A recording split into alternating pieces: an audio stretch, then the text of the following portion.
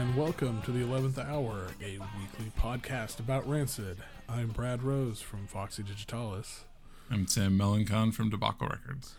Each week, we pick a Rancid song and talk about it and all our complicated feelings surrounding it. And this week, there's a lot of those. So it was my pick, and I picked Red Hot Moon off of Indestructible. A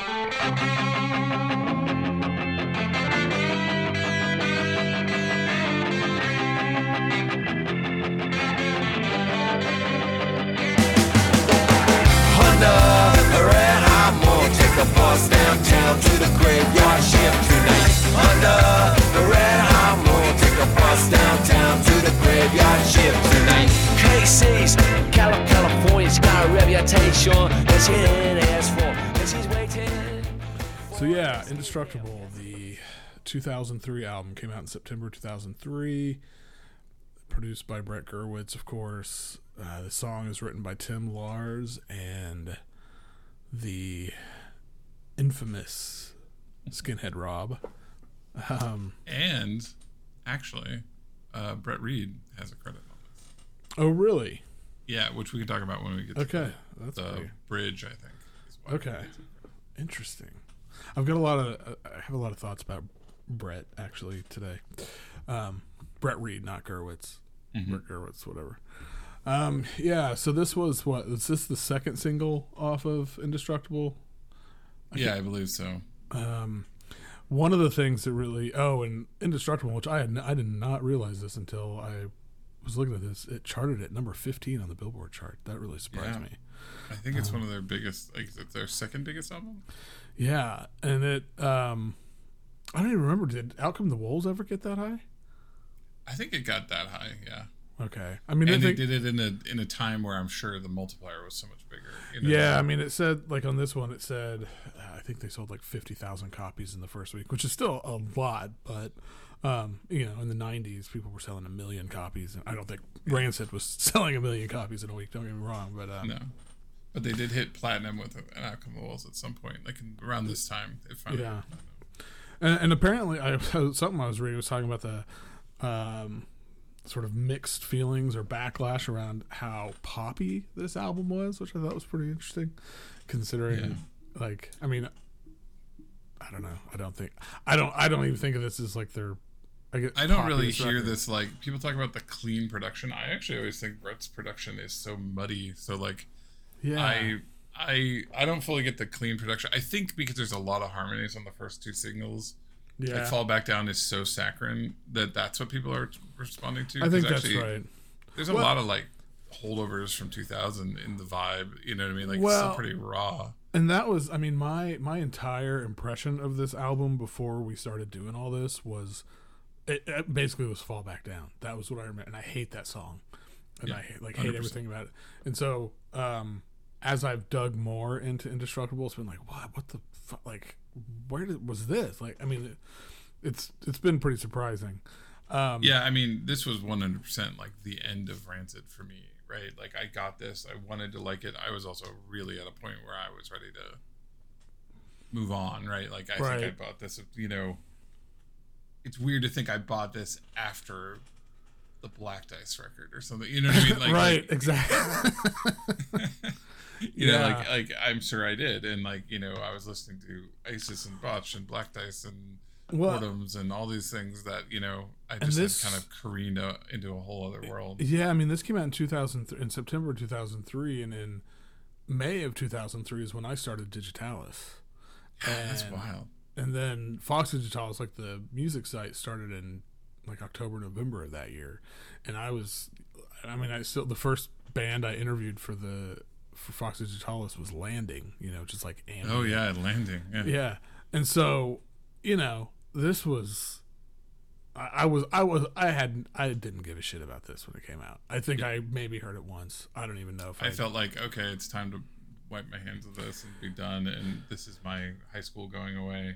Right. And there was a lot of stuff around it. It's interesting. I was telling you I bought a bunch of the CDs so I could like hold them again and like look at all the old stuff. And this is obviously a reprint because this one doesn't have the Warner logo on it, because that was the other big thing. Yeah. Because they had a Warner Brothers distribution, which I believe ended up being just what Epitaph is. Like, it was a test bed for the, like, Epitaph is mostly owned, I think, by Warner Brothers now, like, as a distributing, like, it's not owned, but it has, like, a big amount of the shares of Epitaph. I mean, Epitaph is so huge. Right. I mean, and they just can't distribute. I mean, the truth of it is they couldn't distribute the level that they would want to distribute at, you know.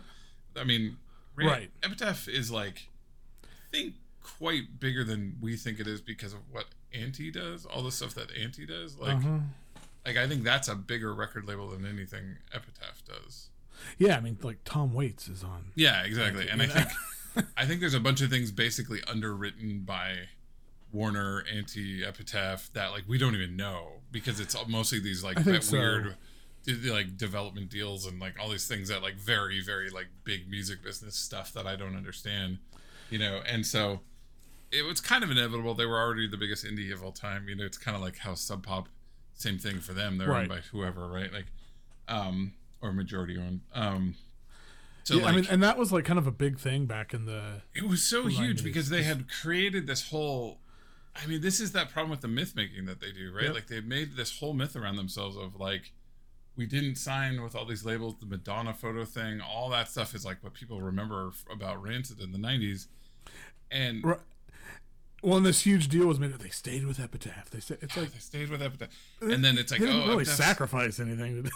Yeah, like, this is a sort of distribution deal. This is Epitaph, Warner coming to Epitaph and saying, hey, if you let us distribute it, we'll take a cut. It's like, I'm sure for a band this big, that's nothing. That was, like, mostly gravy. You know what I mean? It wasn't like they got caught in some horrible deal. As I said, I'm looking at the current one. It doesn't even have that, probably because it's just assumed that all the Pirates Press Epitaph stuff is all one big conglomerate. You know what I mean? And yeah, it's just like, I don't know, like, what a weird thing that was there was a really huge amount of sellout.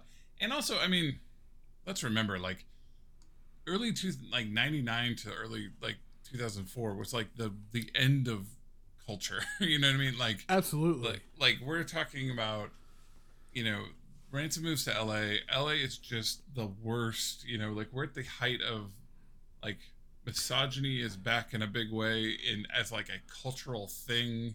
You know what I mean? Like, it almost became like a cultural touchstone, you know? Yeah, and it was, like, very... Yeah, exactly. 20-year cycles. 20-year cycles, yes, exactly. And, like, it just was just this, like, this really gross, everybody has money. Yep. Everybody, you know, like, everything on MTV was about sort of lavish lifestyle culture. Everything was, you know, this was the beginning of the reality television revolution. Like, and it felt like Rancid kind of was part of that because they were, like, close with, what's her name? Kelly Osbourne, and, like, like there was just this kind of pull, I think, for an LA musician to get more and more, you know.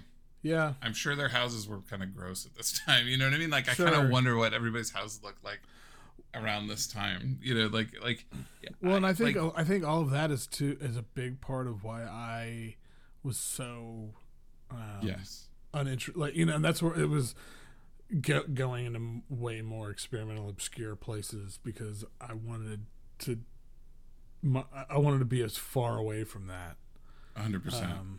And so, and, like, this was the one, the other thing I was gonna say, this was that weird period of time where they were, like, positioning themselves next to all the emo bands. Like, appeared in that Newfound Glory video, which they seem so out of place. They look like people that came off the street. When, like, Travis and him were, like, just appear for 2 seconds in that Newfound Glory record with a bunch of, like nerdy, like, they literally, I think, have, like, pleated slacks on and, like, are doing this pseudo hardcore show, and it's this very goofy video, and it's this very boring pop punk.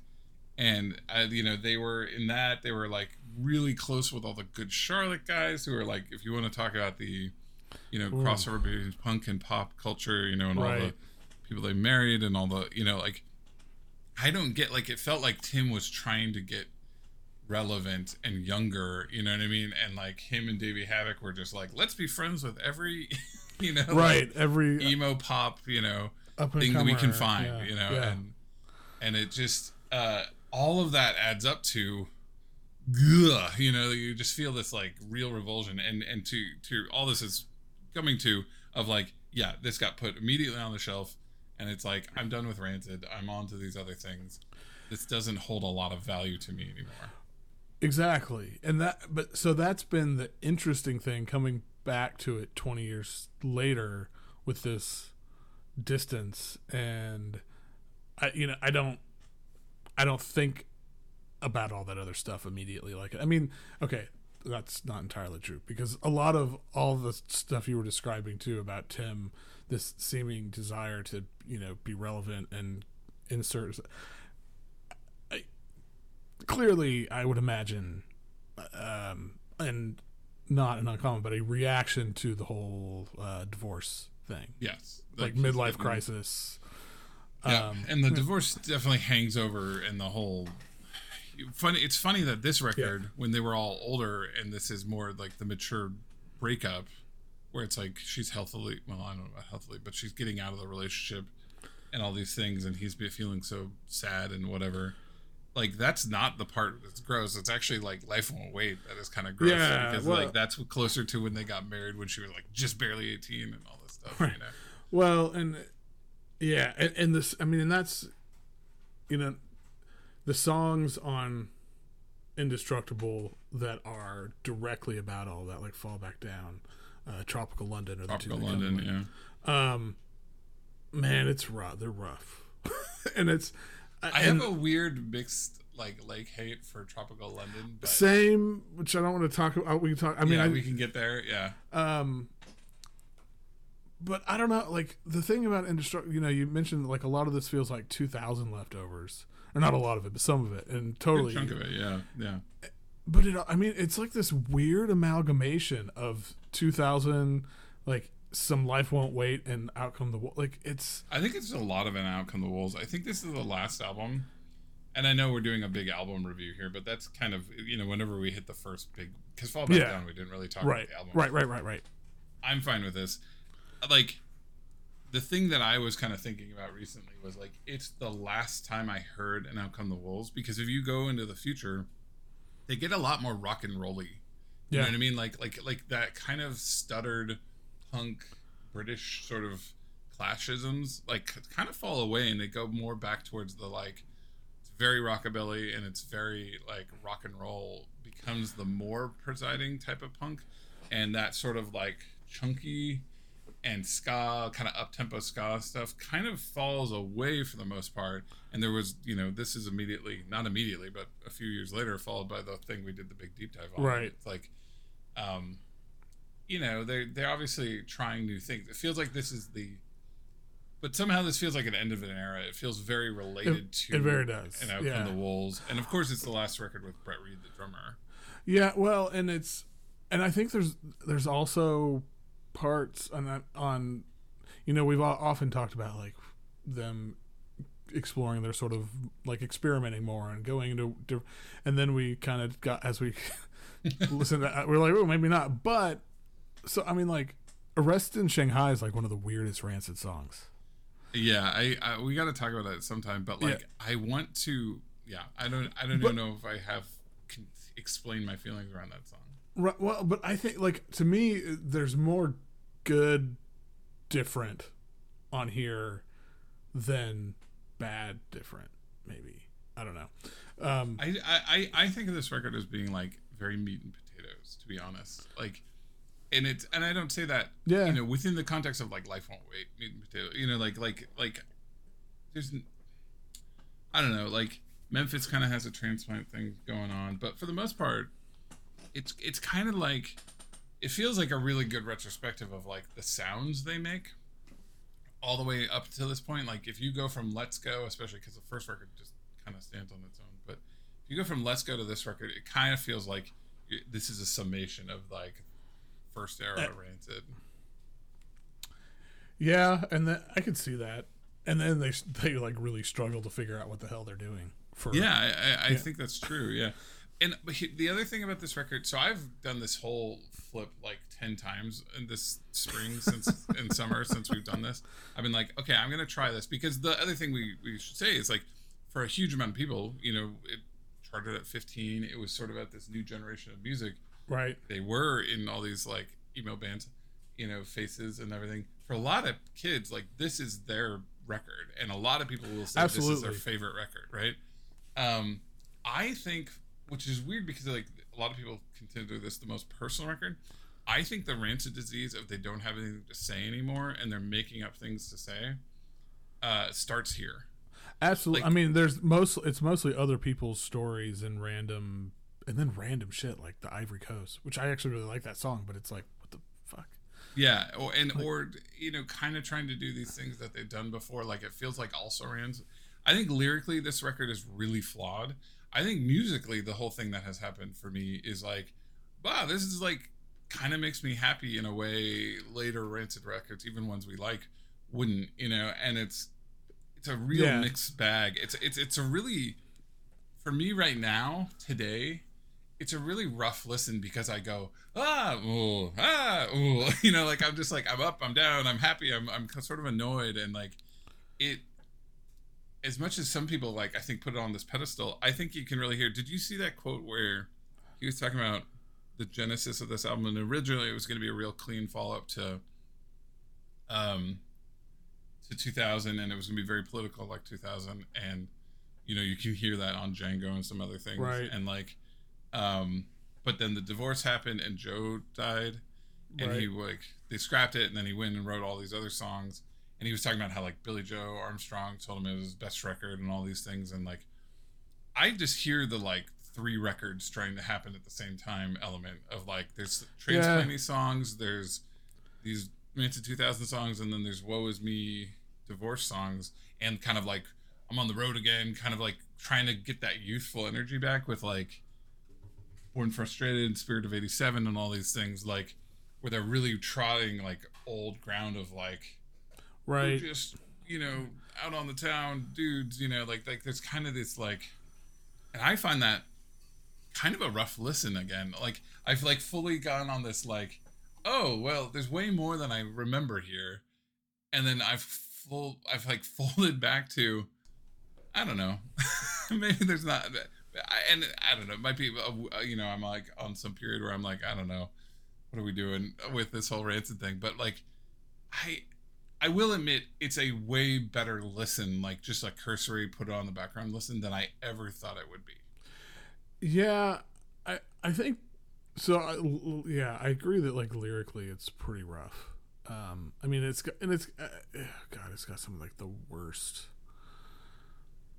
lines. Like oh my god, we're not talking about the song, but the "My weapon is poetry" line. It's like maybe the worst Tim Armstrong line ever written. And the delivery on that. Oh, it's so earnest and just. Yeah. But yeah, I mean musically, so yeah, I think part of the reason, like I really started digging into this in the last few weeks, last month after we.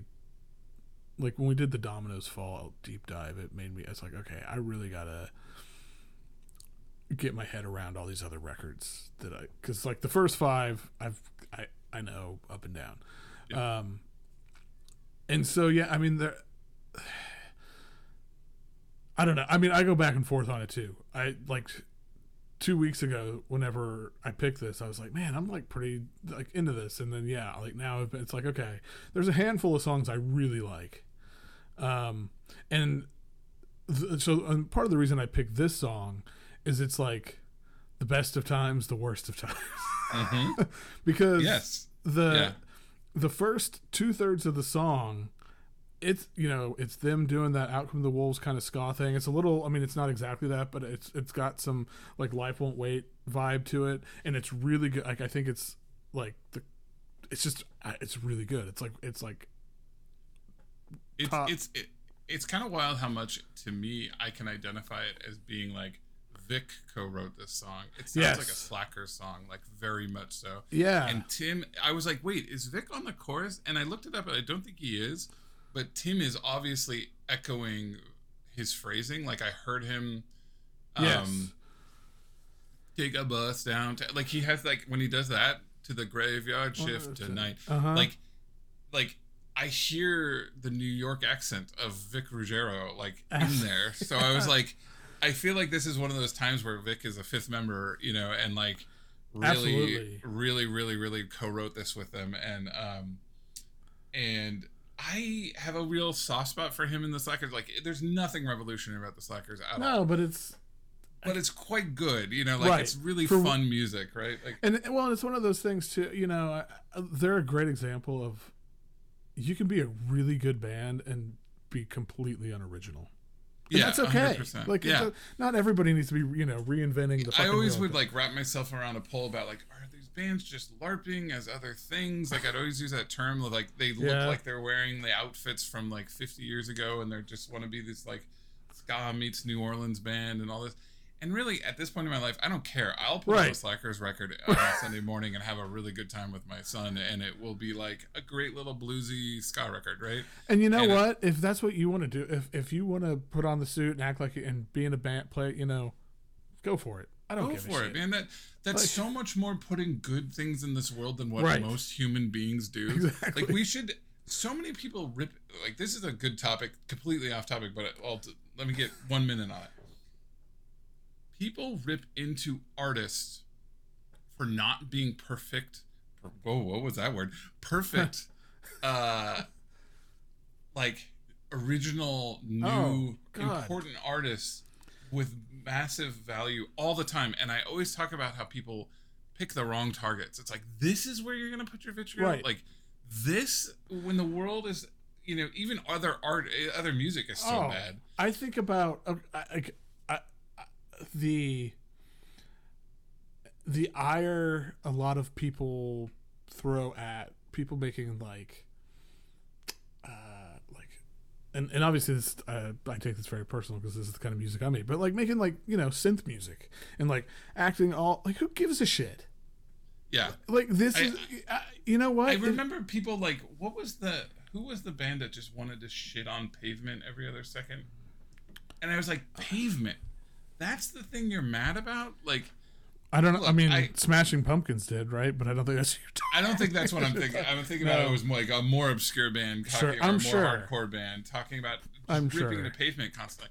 Or I think about back in the day when all Mogwai was like merch was ripping into Blur. This is the second. It seems like I'm a Blur stan. I'm not a Blur stan at all. But I'm like, Blur is what you're mad about. Like, we live in a world with like everything happening outside of music, plus the shit happening in mainstream music, and you're gonna be mad at Blur? Like, give me a fucking break. Like, no, I hate that. I hate it so much. And it just, it's like, and it gives me, I hate it because it gives me weird guilt. Like, I will admit right now, I will sometimes put on something like from Hellcat that I know is kind of like this reductive, you know, Slackers is a great example, and I'll go, I shouldn't like this. Like, I'll really think that out loud. Like, I like in my head, who did I allow into my brain to let me like do that? Like, who? Like, that's so awful that I've let that person, that thing into my brain, and I couldn't enjoy a really fun little like kind of blues record, you know, like these bluesy ska records. Yeah, no, like, and I think it's so. And again, this is our whole podcast is like psychoanalyzing like these dudes. Yeah, this is it. Right, but no, but I mean, so I think about it in the context of Rancid, and I think about, you know, we've talked about how Dominoes and Honor, like they're fucking out in the weeds, and it's like they don't know what the hell they're doing.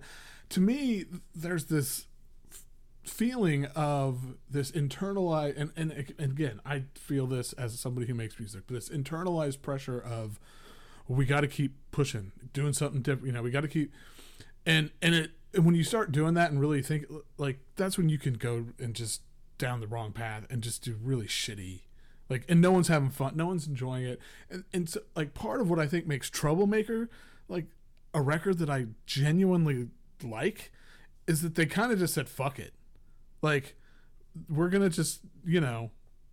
There's a little bit of like, oh, we have this new shift towards rock and roll, right? That like it's comes out on that record where they're not trying to sound like '90s pop punk anymore, right? Well, and it's and you know, and it's not innovative, and it's not, but yeah, it seems like it's this thing that's like, we're, you know, whoever it was on Twitter who said they're like the greatest American rock band of the last 30 years.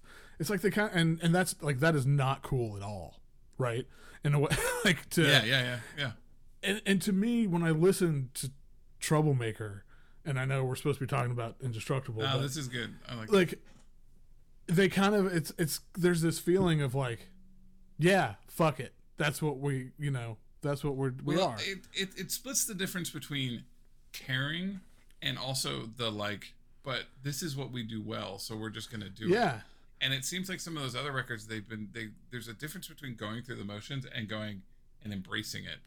And I don't know what the difference. It seems like it's a very small thing, but to bring this back to the not to the song, not actually what we're supposed to be talking about, but that feeling I have, right, of feel like somebody's policing my own enjoyment, right? I hear Lars talk. We were talking about his AMA, which was a disaster, and like, and in general, I don't. There's a lot of things about Lars I don't like. There's also a lot I really love, and I mostly am like, get out of your own way, man, because he seems so religiously devoted to this concept of punk rock, which to me, by the way, misses most of the point of punk rock, right? Right. And I just go, chill out, man. Like, buy a guitar pedal. Like, listen to some weird shit. Make some quote unquote soft music, man. Like, your world would be so much better if you didn't have all this anxiety of, am I achieving correct punk? But it seems like he spends stupid amounts of time. And I'm sitting there going, well, I do it too, obviously, right? Like, I just do it with a wider lens. So, like, I get it, man. But, like, you have this place where all these places you can go, you actually have all this leverage in the world to go do something interesting. And you seem very afraid to do it. And yet you start, like, 10 projects. He has so many bands and all these things. Right. And it's like, I think it took years for him to finally admit, I mostly want to make Kiss, you know what I mean? And I think he spent a lot of time being afraid of what people would say, because he mostly just wants to make this really simple pop rock and roll songs, you know what I mean? And I just kind of feel for the guy and say, like, in my head, I'm like, I wish you could just not have this over your stuff, because I think your stuff would get better. And I think you probably thought about that less on Life Won't Wait, and which is one of the best Lars records ever, you know what I mean? And it's just for sure. But it's the weirdest ones too. So it's like, I would really love to hear what a hardcore, like a true hardcore, not just like a blast beat hardcore, but like a heavy hardcore Lars song would be, or what a really cool, like, skronky pop no wave song from Lars would be like. Like, I know they have it in them, and it's like, but it's so funny to get so pissed as I do. Like, I'm actually feeling kind of annoyed by them, right? At times. And then look at myself and go, and I can't put a Slackers record on sometimes because I feel like I'm not living up to my cool weirdo music. It's right. Like, so I'm right there too. So, like, I get it. I obviously get it. But, like, man, I've been really wrapped around the axle a little bit on, like, why do I like these guys so much? You know, I'm like kind of having that moment again. Right. and really annoyed by the fact that they are so, like, just get out of your fucking way. But then it's so funny. I was thinking, it kind of came up in this, that, like, I love songs with Vic Ruggiero on it. I think he's a great little songwriter. Like, yeah, the reason this song kicks ass is because when Tim and Vic write a song together, it seems really good. You know what I mean? Like, yeah. If this song ended after the third chorus or fourth chorus, oh man, like, oh yeah. So let's get to this. Sorry that this has been so rambly, but I've obviously And we full disclosure, we haven't recorded an episode in like 2.5 weeks. So yeah, this is what happens when we go on vacation. Yeah. So I'm having a lot of feels about this. Oh man. But yeah, so this is you're right. I think this song, you were kind of talking about how this feels like one of the cleanest reggae. I would call this like a real rock steady sort of ska song. But then they kind of have that, I love when it's the sort of gang vote. It's like almost like gospel-y, the like, like that's going on behind fucking Rob. I love, like, God, if the song just ended on that. I mean, it does end on that, but it's such a nice kind of tweak on the formula. Yes, it is. There's something different about it, right? Like, I don't associate this sound with a lot of Rancid ska. No. Again, I think it's kind of a Slacker song. I think, yeah. I mean, it's definitely got that vibe. The lyrics are very, it's just Tim telling a story. I read somewhere that somebody claimed this was about Matt Freeman's sister, but I don't think that's true. I don't believe so. He has Did you know that in Indestructible, I didn't know this until recently, sorry for making sound on the mic, but every song has a garbled, you can't really read it, a note about it. Oh, I didn't know that. Before each lyrics block from Tim. Oh. So he says, Casey was a super fucking bright. She was by far the smartest kid. This is about a girl who never fit in. She never found a home where she felt like she belonged. Great. But in the end, this song, do you have a weird feel? Like sorry, I can't gather my thoughts. I have a different feeling listening to the song than watching the video. Yes. Which, the video, I feel like, misses wildly. Yeah, so I have I have a note here. So on the video, it's funny because it's notable for the fact that it's not your. It is a video, right? Like, it has a narrative and semi-narrative. But again, so this is it's like it takes it back to the. God, I wish they would experiment more. Ooh, maybe that's a bad idea. So it's like, ooh, I wish they would make a real video. Ooh, this isn't very good. Maybe this video is quite of the time, and it's mostly about a lady getting like molested at her job. Yeah, and then like dying of an overdose. Yeah, and it's like, and they make. I do have a little bit of a, this is a thing that happens with a lot of music, but definitely a Rancid thing of taking a really, really tragic thing and making kind of a laid back track about it. Like, yeah. That's such a I think of that as like a 70s rock thing. You know what I mean? And I always think of the Tom Waits quote of like, I want bad news from a pretty face. Yeah, yeah. And I I don't know. I kind of go for that sort of dichotomy, but that's. But it's always weird when it's like not their story. Yeah. And it's also a little bit like, I don't know, in modern lens of going, so you're talking about this poor lady who's kind of never getting out of her own way, and then ODs, and we found her, and it was sad. And like that's whole sentiment of, I think she finally made it back home, really kind of hits wrong for me. Yeah, no, I think that's really it's so like Pat, yeah, it's one of those ones where it's kind of tragedy. Right, well, and it's kind of it feels like it's going somewhere, and then yeah, that's not a good way. And then I mean, and that's, so there's that. Mm-hmm. And then there's fucking Skinhead Rob. The last thing I want is for my mother to cry. It was love at first light, the very first night. Things have never been the same since I took my first flight. The way I live my life, I love, I live lavish. Lost me from the start, you lose, you'll never have this. Untouched, unleashed, back up, you don't want it. Sticking for his cash, his back, that's how we flaunt it. Take two and pass, I take two and blast. Bust a motherfucker, I'm out on the smash. Dipped out, high as fuck, I'm out of control. Let's bounce, rock, skate, man, I'm ready to roll. So yeah, we gotta explain. I think we've talked about Skinhead Rob a lot, but we haven't really said what it is. So I'll do the fastest thing I can do of Skinhead Rob. So around this time, before this album, it came out that Tim was working with like Pro Tools and drum machines and making sort of a side project hip hop record, and it was really exciting. And we knew that Travis Barker was going to do the live Travis Barker was going to take the digital drums and play them live, because he was very famous for being a very quick, nimble drummer, the fastest drummer at one point, and which is wild to think about him now and then. But yeah. And so yeah, you heard about this, and they kept saying, "Oh, our buddy Rob's going to sing on it. He does this sort of thing." I remember these quotes from like Brody talking about how cool his voice was and all this stuff. That came out, and it's just this kind of like very interesting musically record, but it is the whitest, skinheadest SoCal kind of skinhead dude singing about the dumbest shit in the world, and he just screams every lyric. And they're the dumbest things you've ever heard in your life, and you're like pretty sure he's never done any of these things, and he's just this meathead idiot. Well, and wasn't he like a roadie for them? That's like where he started out. Yeah, he was a roadie out for them and like Agnostic Front, I think, yeah. And like it's like everything you know. And this is another one of those things where like it's that mixture of like it sounds good when Tim says like, I want to take care of this guy. I really like hanging out with him, and I wanted to start something with him so he could have some, money and all these things. And I care. And you're also like, is it just because he's the guy that would do what you say because you kind of control people when you're around them a little bit? You create these families and people who are susceptible to that, or maybe less interesting.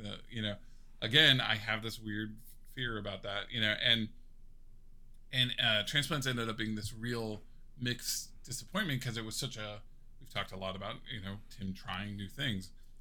I think Tim, if Transplant record minus Skinhead Rob would actually have been really good. And if he had just gotten a bunch of hip hop, like actual California hip hop people, like they got a couple people, right? Like Be Real and stuff is on one of the records, and some other people. It would have been cool, but it was very cheesy. I mean, it wouldn't have been super cool, I'll admit, but it would have been interesting, right? Like a fine thing. So Transplants were really big around this time. It was kind of like a thing. Like they went on tour with a lot of big bands. They were doing more in that sort of year between 2000 and this record kind of being a thing. There was a lot of Transplant stuff. And so they wanted to have Rob Ashton on this track. And he shows up and he does his thing. What's your general feeling about this? Because I do have one thing I want to say about it. About just his verse. So it's like it's not the worst Skinhead Rob performance, right? Like, it's not as bad as I always think it's going to be. I'll admit, like the first few times I listened to this, I don't know, it's not been 6 months, however many months ago.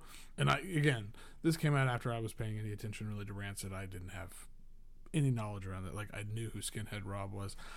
I didn't even realize that was him when I listened to it. I thought it was Lars.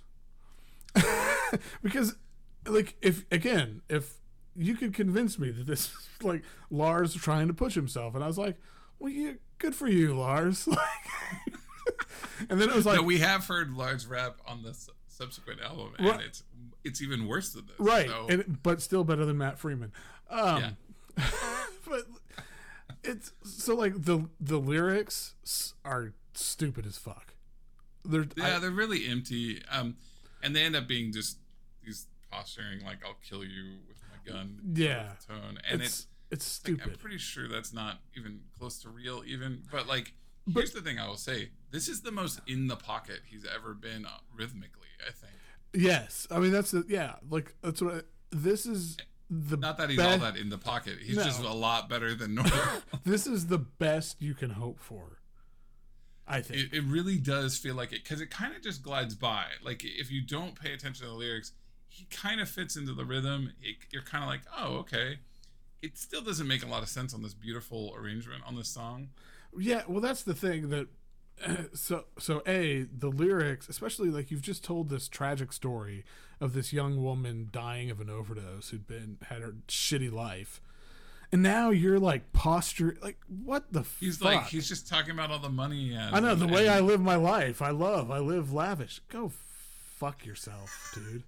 Yeah, unlike the poor woman who died of an overdose because she, what a fucking loser she must have been, because it's so, and it's also like the song is really pretty, and it's got this the sort of just saying how I like this dichotomy of like pretty songs saying awful things, but I fucking hate how it's underneath it you've got the music's kind of it's come down a little bit, and it's got that got this really great drum like bongo break in this whole section, and it's got those great harmonies underneath. And then it's got this idiot yelling about how rich and tough he is. He has one volume. Like, we're going to do something with Transplants sometime. I'm going to force you to go deep on Transplants, because I actually never got into their second. He has one volume. Oh, my God. It reminds me of... Okay, here's way obscure reference. Did you ever watch the Dana Carvey show? So, me and my friend John and John, who is the other Rancid obsessive in my life, who actually was in town last week, and we hung out and talked about Rancid. Nice. But so when we must have been like 15 or something when the Dana Carvey show had its like 3 episodes, and we were fucking obsessed with it. But I every time I hear him yelling on this thing, like you said, he has one like I think of the skit "The Germans Who Say Nice Things." Yeah. Would you like a back rub? You look beautiful in a tube top. I would like to volunteer for the big sale. It was a pleasure babysitting Kevin. Let's make snow angels. You are not getting older, you are getting better. May I interest you in our collection of soaps? Mr. Holland's opus is the feel-good movie of the year. Yeah, it's like everybody you've ever. I feel like, you know, there's always that guy that comes up to you at like a DIY show who has one volume, you know, Yeah, what I mean, it's and like, wants oh. to talk to you. Like, he's just that guy. He just screams, sings bad verses that are like a white kid imitating gangster, like Yes. California gangster rap, in a way that's so just cringy. And so Transplants is the whole thing, but like I do think there's some truth that if you just kind of turn off your brain, which I think is part of this album in general, Yes. some songs will slide by and you'll be like, I enjoyed that. And if you really think about it, you're like, I don't know if I enjoyed that. Yeah, I mean, there's a couple. Yeah, there's like a couple songs I like genuinely like. I think like would put them in my mix of Rancid songs. Yeah, I agree. But- like I think I'm feeling today a little more down on it than I like think my larger feeling is. You know, I think I am too, and I think well, and I like for some reason in the last week I've listened to Troublemaker a lot. That's why I was on the AI art thing making pictures of Tim as making Civil War portraits of Tim, because that's a great way to spend my time. But so you know, and I think I enjoy that record so much more because of it. Wow. Just it doesn't. Yeah, I think that's a great thing for me to think about is Indestructible and Troublemaker. They're probably very close, but for different reasons. Like one is going down and one is coming back up. If that makes sense. Yeah, You know? absolutely. Like they're kind of passing each other. They're at this like apex, not apex, but they hit a point. They're kind of the same level of enjoyment for me, but for completely different reasons. Like I have no expectations with Troublemaker, and I'm always happy that it's way more fun than I expect it to be. Right. And then I have all these expectations for Indestructible and kind of go, it just barely gets there. It gets there. It's good enough. It's still a Rancid record. It's got some good flourishes. There's a lot of Vic on it, you know. Yeah. And so like, and I think Red Hot Moon's a great example of that, where there is. You're exactly right. To be very fair to this song, it's like the high highs of actual songwriting of the melodies and the harmonies and the structure I really enjoy. Topic is mixed, and then the Rob thing is like, you know, Right. like it's a great encapsulation of where they were right now, where they were, you know, and it's a great version for the 50th time of getting in your own way. Like this is so close to a great song, like Right. a really great like top 20. Absolutely, yeah. I mean, the first, there's like musically, I mean, it is up there, but like certain things just, and like you said, if you're not paying attention, it's like, you know, you're not really sitting and listening to it. It's like, oh hell yeah, but then when you sit down and kind of dig into it or pay closer attention, there's There's some problem. There's some, and again, I think it's a perfect encapsulation of Indestructible, and in that way, I think Indestructible's a way better record than I thought it was 6 months ago. It's still, I would describe my personal version of is it went way high on my list and it's kind of come down, but it's still higher than it was. If that makes sense. I think, you know, we kind of talked about this. I think there are 3 great Rancid records, and it's all real muddy after that. Yep, I would agree with that. And it's starting for me to be kind of be a little muddy before that. No, it is. The run starts with Out Come the Wolves. Yep. And so, yeah, let's go. And everything else is this kind of melange of like, oh, there's a lot to like here, and there's a lot to hate here, and there's like some stuff that I think gets overly praised for being good but not great, and like, but like I do think like we are really zeroing in on that there was a run of 3 records that are quite possibly perfect, right? And then there's like the ones on the edge, and this is one on the edge where it's like it's got a lot of that energy that made those records great, but it's got a lot of the like beginning of the Rancid disease, like it's got the LA shit, man. It's fucking I mean that's really like it feels like it's so LA. Even the cover just looks like you're like A, it's a really bad cover, and B, and it's trying so hard to be an Out Come the Wolves, but that's the most fucking LA fucking yeah. And I don't need but and so so that's enough about that. I think we've gone on for a long time. I think people are gonna be like, God, shut the fuck up, guys. So I guess we didn't talk about Brett, but sorry, Brett, we'll talk about you next time. I will say that I think Brett Reed, I think people vastly underestimate how important he was to those. In like game, he seems to like, and he's just the rhythm for. He's an amazing drummer. Like I was talking about this, my friend John and I were talking about this last week when we saw, and he was talking about how he'd seen Rancid live over like a couple different tours, and it was.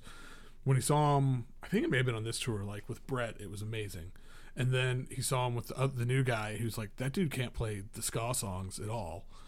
And he's very like precise kind of hardcore drummer. It doesn't seem like he knows how to get and ska bluesy stuff going at all. And the other thing he was talking about, and I noticed this on that, I put it in the notes of the live performance of this on Conan, So, we've talked about Tim not playing guitar live hardly at all. Mm-hmm. And then when we were did Old Friend, it was like, oh, he's doing the upstroke and it sounds really good. And John was telling, he's like, every time I see them and they do the ska song, Lars can't fucking play them. He palm mutes it so it sounds like a metal song. Like he can't play the up. So if Tim's not doing it, and so watching the Conan thing, like them play it live, like Lars is doing, and it doesn't sound as good. Like he's he is. He's like palm muting it. It's like for somebody who is so immensely talented as because Lars he carries them live, and yeah, totally. So I kind of started going back and watching some videos, and I was like, wow, he really can't seem to like figure out the upstroke. It's really anyway. I thought it was pretty funny. Okay. Enough about this. So you got your turn to pick. You've had like a month to think about this. Yeah, I've gone a million directions basically. You can't. So I'm gonna throw. This might not affect it at all, but you can't pick something from Life Won't Wait. Yes, I impose that on myself because I'm just gonna do that for the rest of time. Like it's so easy to pick. I know. If you want something different, you can just go, okay, now we're doing this. That's why I picked this, because I was like, you know what, I gotta like get out of this rut of Life Won't Wait or Out Come the Wolves. Guess what? Life Won't Wait is wonderful. Yeah, exactly. I have a very if I gave you 20 guesses, I don't think you would pick this song. But is it off of an album or is it like a B side? It is. Okay, it is. Okay. I have a couple in my pocket that are like very obscure tracks, but like this is fully from an album, and I think it may be the most experimental structure of any song. Oh. And we're going to talk about next time. We're going to talk about Axiom. Ah. From 2000. Okay, good. I've been thinking like how we both are always like it's my favorite record, and we've talked about it once in 15 episodes. And it was like not the song that you would think of. Right. Yeah. No. Okay. So great example of the weirdness of that record and the weird experimentalism of that record. Axiom. Awesome. Okay, that's good deal. All right. Well, thanks everybody for listening to us. I don't even know today. You can find us on Twitter and on Instagram at RancidPod. And as always, we will see you next week. See ya.